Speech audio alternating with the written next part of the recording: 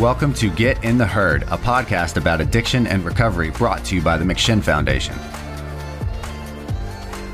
If you or a loved one are looking for real discussions about addiction, recovery, stigma, advocacy, and most importantly, hope, then stick around.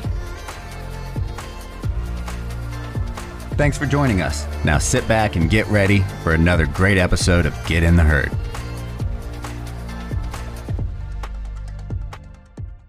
Hey, good afternoon, everybody, and welcome to another episode of Get in the Herd, McShin Recovery Resource Foundation's award-winning recovery podcast. I am your host today, Nathan Mitchell. I always forget to introduce myself. I just make assumptions, don't I, Justin? You do. It's okay, though. I think we all know who you are by now. Oh, my goodness. I don't know who I am, so please tell me. Today, I am so grateful to have with us Sue Polston, who runs an organization in Asheville, North Carolina. She's the executive director of the Sunrise Community for Recovery and Wellness. I visited with Sue just a little over a year ago on my Recovery Across America, or we were calling it Addiction Across America tour at that time. Welcome to the show, Sue. It's really great to have you here. I understand there's been a lot that's gone on for the organization since I saw you last. So tell us, what's going on in your world? Everything. Well, since a year ago, we've grown tremendously. We were already on a pretty uphill growth when we were meeting, and it's over doubled since then. So we've just in the last 6 months, we've had 133% increase in staff. You're right. We've had we went from 7 programs to 11 programs. And things are just chaotically amazing. Oh, I'm taking that. Chaotically amazing. I want to use that. Well, so tell us, what is the mission of the Sunrise Community for Recovery and Wellness? What is y'all's focus? How do you help the next sick and suffering? So our actual mission statement is our mission is to empower individuals in the community to overcome and manage substance use and or mental health challenges. So we are super focused and passionate around recovery for substance use, for mental health, for both, and just overall wellness. And we're super passionate that, if there's a million people in recovery, then there's a million different ways to recover, and it looks a million different ways. So we are, we're on the path of all paths. I got to tell you, I enjoyed meeting with you last year, and I met your daughter too. Your daughter, right? I believe that was. And I know you guys were closed down, which it was. You were one of the first places I visited on the entire trip. So, I was early on the East Coast, and leaving you till I got all the way back to Richmond, going around the country. I think, there was another probably 45, 48 days in that space. And so there was a lot that happened to me, and I'm sure to you. I know, and of course, since last year, I know that we have, felt the impact of COVID, certainly, but we've also felt the impact of felt the impact of the recovery community coming together to really continue and to fight to continue our programming. So I know that you were still doing things. We have recovery residences. So a big part of our mission is to ensure that, we have housing for people. And, we were able to keep the doors open the entire time during the pandemic. We adapted, we accommodated, but we still kept the doors open and made sure that we could bring people in. I know you did that too, but you had to adapt as well. How did you have to adapt, and how have you continued to adapt for your new programming? Sure. So, for example, our recovery drop-in center was shut down. We are located inside the United Way building, so we had to follow their lead. Unfortunately, the United Way is still closed to the public to this day. However, our recovery center is open. We just meet folks at the door and then walk them in. But what I will say about our team is, I'm pretty sure it was like March 16th was the day that everything just kind of shut down. and we closed the recovery center. We closed our peer operated respite house.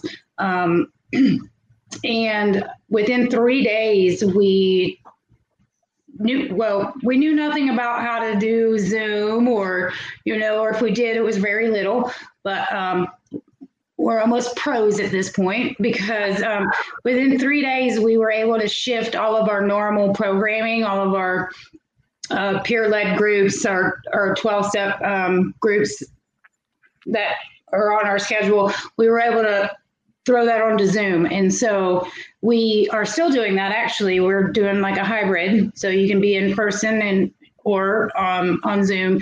And so that was a huge thing that happened. And, I don't know, when COVID first hit, I swore, I was like, I'm going to get a break. I'm going to be able to lay down and watch TV and chips. And I'm still waiting for that moment. You've had a long year as well. Congratulations on new staff. That's pretty amazing. What are you all doing? So you're doing the Zoom meetings. How are you all meeting people where they're at? So people can still come to the center, but they can only come to the front door. Is that what I understand? They come to the front door. We have a little doorbell on one of the doors that they can, if they don't have a phone. Otherwise, they would just call the center, and we would meet them at the door and walk them into our office space. Okay. That's just the recovery center. So another big thing that happened was we ramped up in our outreach. We did outreach here and there, or one location per week. Once COVID hit, and we knew, we still had folks unsheltered and on the streets, and they needed our attention too. We just ramped up the outreach effort, and I don't have that number right in front of me, but that had increased significantly. For some numbers, here's an example. 2 years ago, Sunrise had 11,000 episodes of peer support. So let me back that up just a second. We just celebrated our 5th year with the doors open. Wow. Congratulations. Thanks. We had a big birthday event. It was really cool. So 2 years ago, we had a total from day one till 2 years ago, 11,000 episodes of peer support. This past 1 year has been 24,000 episodes of peer support. So that's just, that's like mind blowing to even say, but we another newer program for us that increased the amount of staff that we do have is we are working closely with the city of Asheville and contracting with them, and we are staffing a shelter, aka hotel rooms. We had an enormous amount of unsheltered folks in campsites, and it increased when COVID happened. And so the city was trying to do something. They asked Sunrise, can you do this? I was like, heck yeah, let's do it. And so we're actually staffing 24/7, 2 different hotel locations at the moment. We're in the process of consolidating just to the one. And with bigger plans and bigger picture ideas of having our county having a low barrier shelter or high access shelter. So that's in the works, and we are hoping that Sunrise will be able to continue that staffing and run that operation as well. That's the plan anyways. Well, that's amazing. For our individuals who may not know, and maybe clarification for myself as well, when you say low barrier or high access shelter, what does that mean, Sue? So basically, right now we have shelters in our area. They require ID. They require you to take a breathalyzer. They require you to separate from your family. They don't allow animals. Things like that. So the high access shelter is just that. So for example, right now, some of the folks we have in the hotel is, they were able to bring their pets. So there was pet rooms, and couples were able to stay together in the same room. Some couples have actually had babies now too. So, the family, we're not requiring them to be abstinent. We're not also encouraging them to use while they're there. There obviously are some types of guidelines in place. However, the ultimate goal is to really just like show the way and work with our folks to learn different skills that they may not have, or maybe relearn skills that they forgot. And the ultimate big picture goal is for permanent housing. So, yeah. That's a beautiful big picture goal. Sounds to me, excuse me. Sounds to me, sounds to me that's really a very compassionate approach. That's the very definition of meeting people where they're at, from what I'm hearing. And there's a big shame game that even people in recovery can still play when we're trying to help people. It's like, well, you can't stop doing that, so we can't help you anymore. And I having been a house leader, where I work, of course, I have sort of been getting a better understanding of, harm reduction and a better understanding of compassionate care and what that means and how that means for me and how I interact with people who are still using, or may still want to continue to use. It's just a matter of, this is a person and I'm going to love that person regardless of that person, what they're doing. And it doesn't have to affect my recovery. That's the part I've learned, is that if somebody else is, using, that doesn't mean I have to change what I'm doing for my recovery. So what are you doing for your recovery? How has your recovery been affected by the pandemic, by all these changes that are going on at work? And how are you maintaining your recovery while providing access to other people? That is a really great question. So, for example, I have a vacation coming up. I am going to completely disconnect for 2 weeks. I recently realized I haven't taken any real time off, probably since Christmas. And so it's been a struggle. I haven't been perfect at it. A lot of my team hasn't been perfect at it. But what we are doing is showing up, just being real and honest and saying, look, I can't do this today. Like I just can't. And then, we have supports surrounding us that just hop in and when we're still getting it done. It's been heartbreaking to see and hear about others in our own community, and I'm sure it's in every community, the burnout, the fatigue, and not have been able to take care of themselves. So just knowing about that and hearing about it has put like a healthy fear in my head, so what I'm doing for my recovery is I'm continuing to show up no matter what. I'm being really authentic and honest in where I'm at. And some days I am not that well, I don't know.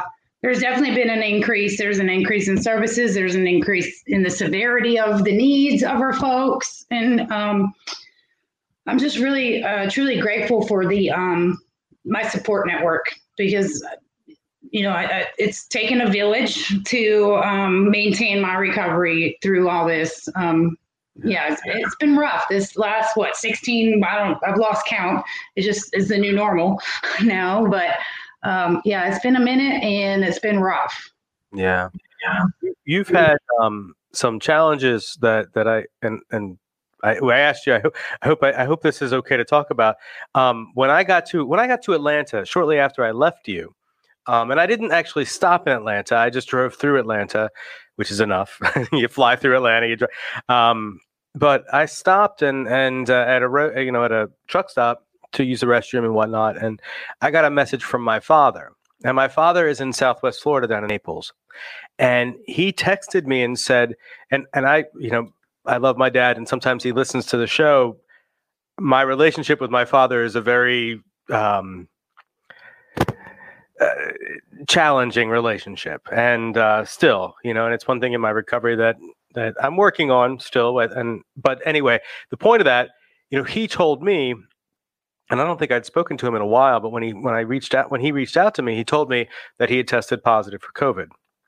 And at that moment, I had purposely not gone into Florida. I was in Atlanta. So, if I was ever going to go to Florida, that would be the point where I would start going further south. But my next stop after Atlanta, it was Montgomery and then New Orleans. And I sat there for a minute, kind of spinning in the car, probably walked around for a bit too, and literally spun because I wasn't sure what to do, knowing that if my father's down there alone, he has a girlfriend, and I think she wasn't available at that time. She was she was doing something else. So she wasn't around. So he was by himself. And I thought, well, shoot, am I going to cut this trip short and drive down there and possibly take care of him? He's in his 60s. He has diabetes. He's had 2 heart attacks. These are the things, to consider. And I had to sit there, and I'm grateful that my sister, who at the time lived in Texas, I called her and I'm like, what are we doing here? And I made the decision to just continue driving around until I got to Texas, knowing that if something did happen, at least I could meet with her and we could drive together. But also, there was nothing I could do. Driving to Naples to be with my dad, I can't be with him. I'm going to have to stay. And there's nothing. I'm not a doctor. I don't have the magical cure for COVID. And it was a scary moment. It was a scary moment for me. And as it turned out, he did come through and he's okay now. But I know that you've had a challenge with that. And I know that shortly after I left you, your father passed away. How has that, affected you and your recovery and really the family? And what have you done since then? So actually, it was like August 8th was a year ago that my father did pass. So probably around exactly a year ago, he was admitted into the hospital. He was in his 70s. Yeah. And he went to the hospital for something else, right? He had just had some kind of heart monitor put in, and he was having difficulties with that. So he went back into the hospital, and he caught COVID in the hospital after he was there for a couple of weeks. And so that was challenging. It was extremely challenging because there was absolutely nothing you can do. You're completely freaking powerless, and you just had to sit and wait. I got to say goodbye to my dad on Zoom and from his hospital bed, which I didn't even know that was like that moment. I kind of felt like, oh crap, is this that moment? And he chose not to be on a ventilator because the doctor couldn't promise that he would come off of it. So he decided not to do that. And so for the week or so afterwards, me and my sisters went to his house and cleaned up. And he was a person in recovery himself. So he was AA strong in 30 plus years in sobriety. And so he's kind of been, more than just my dad. He's kind of just been like somebody I looked up to, and as far as like, okay, recovery does work. And so, to be honest, I just worked right through it. So it took us about a week to go through all his things. He was like I wouldn't say hoarder, but he was a procrastinator and all these things. So he had wall-to-wall papers and anywho's, for a whole week, we emptied his stuff. And then the following week, I went back to work. And honestly, it's been a couple of weeks ago. I was talking to my coworker and my friend, a big support of mine, Jackie. And I said, I just realized, like, I've never stopped long enough to really grieve or process or any of that. So that was a eye opener and a light bulb for me. Like, you need to slow down. Like, this work that you're doing is amazing and it's nonstop. But you also need to take a step back and just process stuff, because I'm just staying busy and I don't know. But well, you said you have vacation time coming up. What is your plan for the vacation time? So I grew up mostly in Florida. I was born in New York. We moved to Florida when I was 12. I grew up there, went to high school there, all that good stuff in Central Florida and in Daytona area. But I've never been to Miami somehow. So we're going to Pompano Beach. We're going to stay right on the beach, and everything's already ready except for the date. August 2nd, we're going to be flying on out. And yeah, going to the beach for 6 days, 6 nights, something like that. And then I'm going to come back and spend another week plus doing not work stuff. That sounds fantastic. Yes. I tell you, I've been to Miami, and that strip where they have all the deco hotels and that is some of the most beautiful. One of the most beautiful places on the planet. Well, certainly one of the most beautiful places I've been to anyway. And the excitement and the music and the people and the food and the this and the that. And I'm already dancing a little bit in my seat just thinking about it, So cool. That'll be a great little vacation. You're flying down there, you're going to have a car?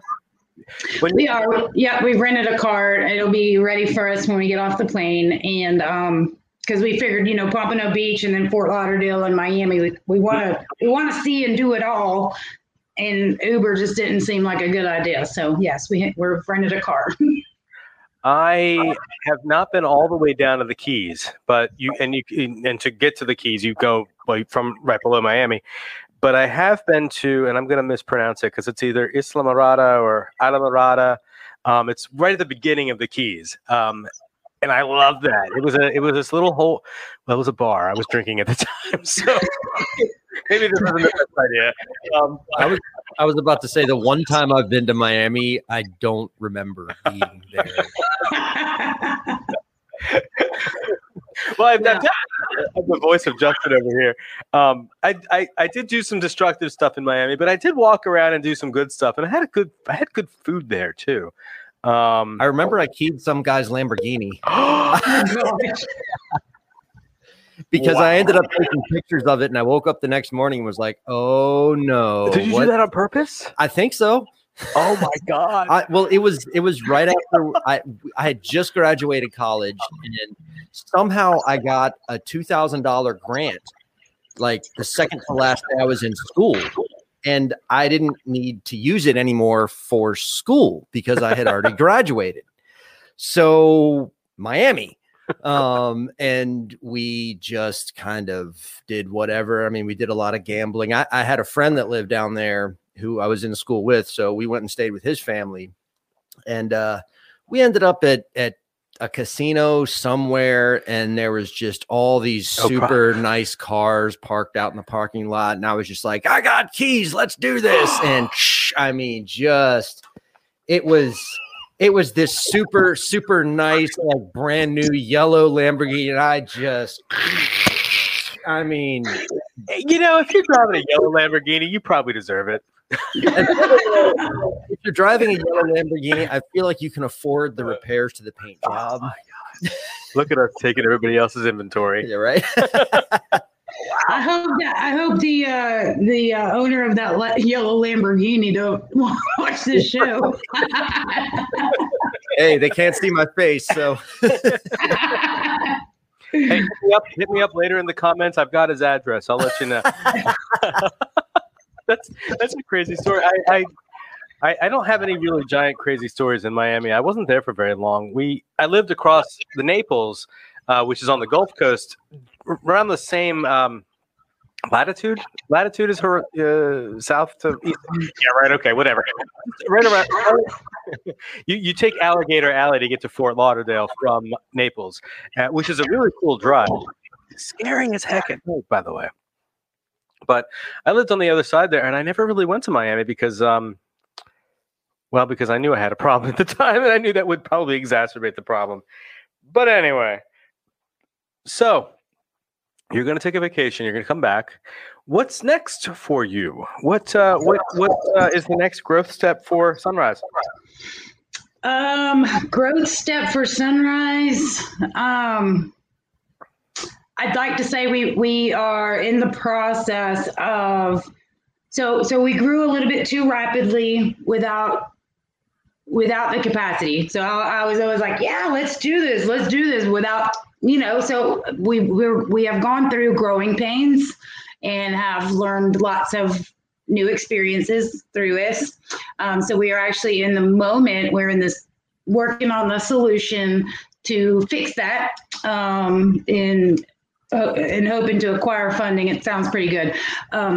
To get some of our infrastructure staff in place so that Sue doesn't have to do, we have nearly just about 50 employees, and I was still doing HR and I was still doing all the things with my coworker, Jackie. I mean, we kind of co-directed everything, but we were doing like all the things. She was originally the operations director.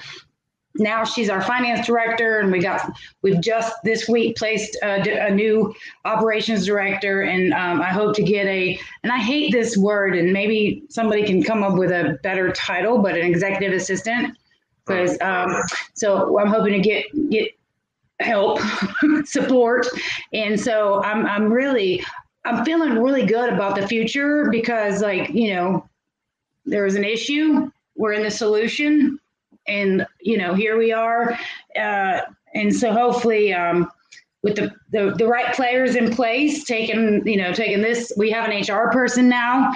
And so I'm excited. I'm excited. An HR person in the recovery sphere, that almost sounds too good to be true for to me anyway. I know my chief operating officer, he sort of does a little bit of this and a little bit of that, and well, actually he does a lot of that and a lot of this and a lot of that. You mentioned having a relationship with the city of Asheville. How have you maintained those relationships with Asheville, and do you have or do you plan to have relationships with the state? And how do you do your advocacy work that you need to do to maintain, well, the funding, but also to just maintain the space, to keep in the space, and have those relationships with the municipality or the city, and ensuring that you can do the work you do, but also being authentic to the peers coming in off the street. What's the balance there for you? So we do have the city of Asheville is our most newest partner, if you would. We have really good relationship with North Carolina DHS. Our recovery community organization funds through the substance use block grant comes from them through the state level. And so we actually are a regional RCO, which means we oversee half the state for other recovery community centers and identify and open new ones. So that's going to be something that we're going to be working on through the end of this year, is identifying 3 new recovery community centers that we can not only provide technical support to, but have some funding through that block grant funding that trickles down to us, and then we give to them, which is a full circle moment for Sunrise, because that's how Sunrise's doors opened 5 years ago, right? There was RCNC over in the Raleigh area, and they gave us a $50,000 grant, which opened our doors. And then here we are as a RCO being able to do that for others. So it's really exciting. I don't know how, we maintain and continue to grow our relationships. I just know one thing, like I said, I continue to show up no matter what. I remain authentic and true in everything that I do. And if that means I say, I'm really sorry, it was my mistake, how can we fix this? Or, just owning, just living the life of recovery in every aspect of my day-to-day dealings with anyone. Yeah. And so to remain, it's been in some of our programs, we're inside the jail. We have a medication assisted treatment program within our county jail, and we have 2 peers that are in the jail and in the community for that one. We're also in the health department with the syringe services program. So we have the harm reduction piece there, and we actually work with the city to, there's containers, the disposals, syringe disposal containers set up throughout the city. So we also oversee that and empty those. And so we do things that aren't necessarily like, oh, that's not peer support. Yes, it can be peer support, and this is how. So it's been a lot of education and advocacy and just, maintaining our roots of authentic peer support. That's so you said you've got 50 staff now. That's amazing. What do you see is the next? Well, actually, let me ask a different question. So I am involved with the Recovery Advocacy Project, the National Recovery Advocacy Project. I'm also involved with the Virginia Recovery Advocacy Project, our state affiliate. I know, her name is blanking, Amy Greer, I think. Greer? Oh, darn it. I'm blanking on her name. I can picture her face, too.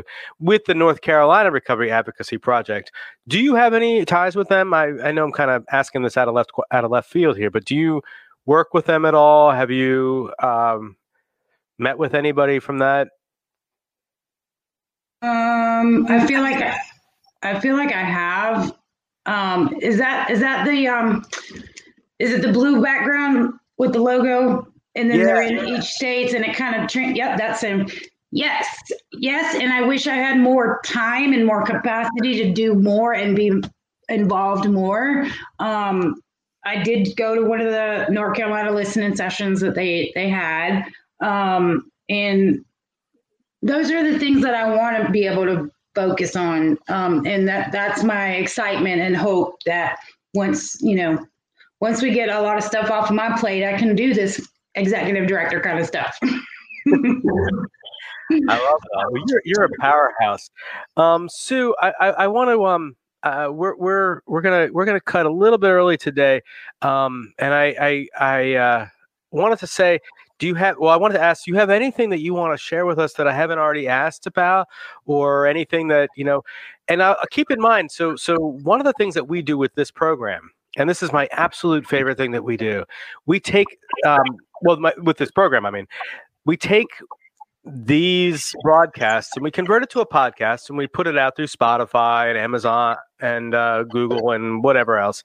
But we also give it freely to Paytel, and Paytel distributes that to I think we're up to 48 different jails or prisons throughout the country who put this material on the tablets that the inmates have, so they can access this material for free. Yeah, right. It's my absolute favorite. So while I ask that question, if there's anything else that you want to talk about, think that these are the people who are listening and actually are probably our biggest audience. Yeah, this is where my passion really lies, because this is where my lived experience. I have tons of lived experience of incarceration and probation and drug court and all the things. I have, as a matter of fact, in our county, there's a recovery campaign, and it finally has come to fruition, and we have posters. We did a photo shoot. There's like 10 of us that have previously been incarcerated, and it's all over the jail. So these posters with our faces, with our mug shots and our now shots and our little write-up, for example, it's in my trunk. Otherwise I'd read it to you. But for example, mine has like 30 plus arrests, domestic violence, unhealthy relationships, homeless, and all these things. And then it says, executive director at Sunrise, drug court graduate, homeowner, things like that. And so that's something that's been pretty powerful around our county here at the moment, because the whole point was we want folks that are in jails and stuff to know that it is real. Recovery does happen. It can happen. And they too can be successful. Like, before I was incarcerated, as a matter of fact, Saturday will be 8 years since I was last criminally charged and incarcerated. So I'll be celebrating my 8 years in recovery. And I stayed in jail for that last time. I stayed there for about 4.5 months, and I did 90 days in treatment. Then I swore into drug court or treatment court, or they're still using the drug court language here, but and just since then, the life that I live now is I never thought to be an executive director. I didn't think I would, I just wanted to be happy, and I wanted to have, I wanted to own my home, and I wanted to have my kids back. That's a huge one for me. I went tons and tons and tons of years. That's what it felt like without my children due to my addiction and all that. And, I've had full custody back of them for the last 5 years.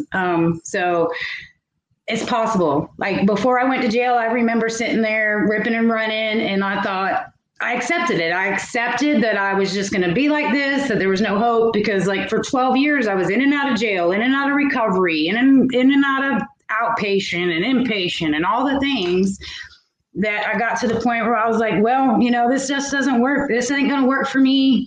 That's okay. I'll just, keep doing this. And maybe one day my kids might want to talk to me once they're 18. And I accepted that. I can really feel and remember that moment when I was like, this is the life I'm going to live until I die. And my universe, my higher power, seen different for me and swooped me up into jail and kept me there long enough for my fog to clear. And I sat in that jail cell, and I wrote out affirmations, and I said them every day, 2, 3, 4 times a day. And I promise you, it was front and back page, every single one of those affirmations that I said has come true in reality. I just wanted to be, this is funny, and I wanted to be popular in good ways, because I was really popular in the hood as a booster, and they knew me like, oh, there's the Tide and Gain lady, and there's the toilet paper and paper towel lady, and I was really popular, but I wanted to be popular in a good way, and I never expected it to be like this. So I love it. I have to go back to something you said there. Is it possible to get arrested in North Carolina for bad relationships? Is that a thing? I mean, it depends what you do in that relationship, sure. Because I'm a felon. Oh, Sue, thank you. It's really awesome to catch up with you. And I am sorry about your father. I realize it's been almost a year, but it's been a weird year for everybody. And it's really great to see that you are still doing the things that you do. I know you're making a difference in Asheville. It was good to meet you. I hope to meet you again 50 pounds lighter, because I've gained a lot since I saw you.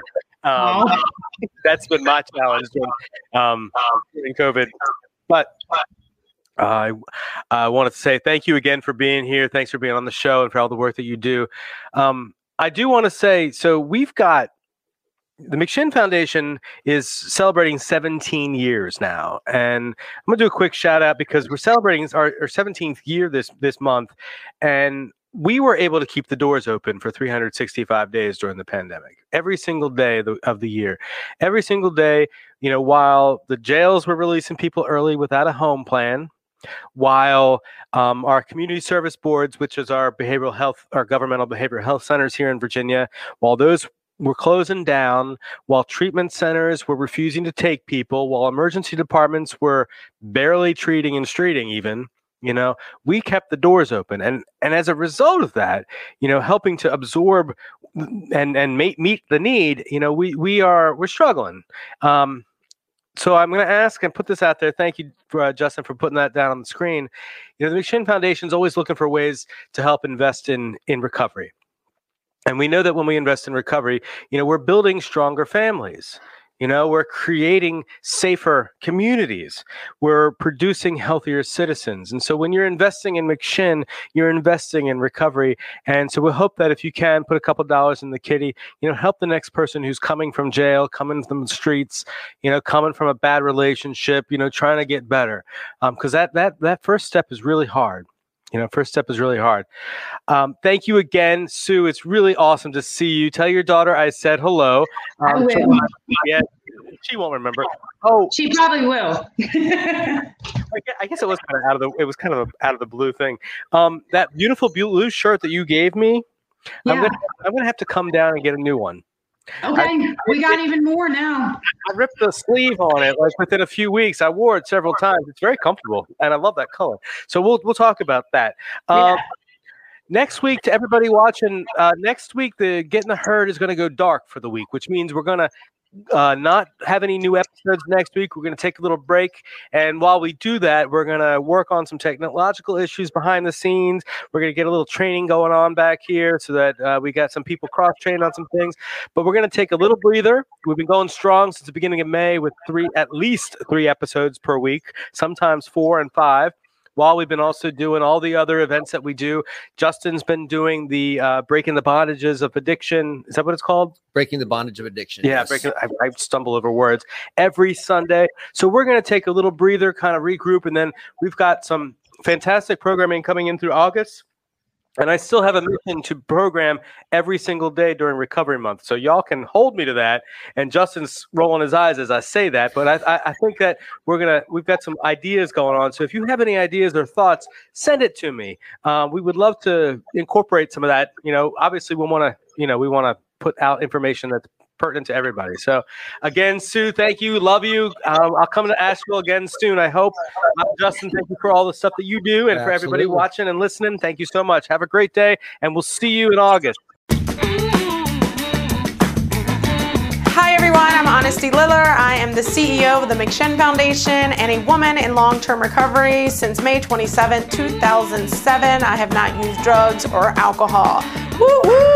Thank you so much to the Richmond Times-Dispatch and all of our voters for Get in the Herd podcast.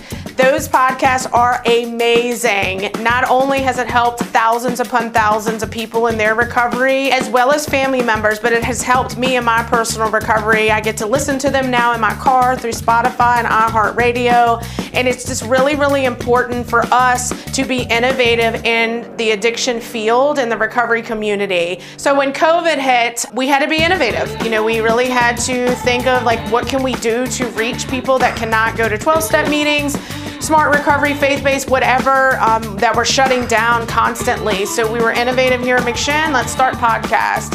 So with Todd, John, Alex, and some other staff, we all just kind of jumped in who can do what. And with Todd's lead and John's lead, the podcasts have been amazing, and we're still doing them today. So I want to thank you for all of your votes and all of your energy and all of your support of our mission of healing families and saving lives. Thanks.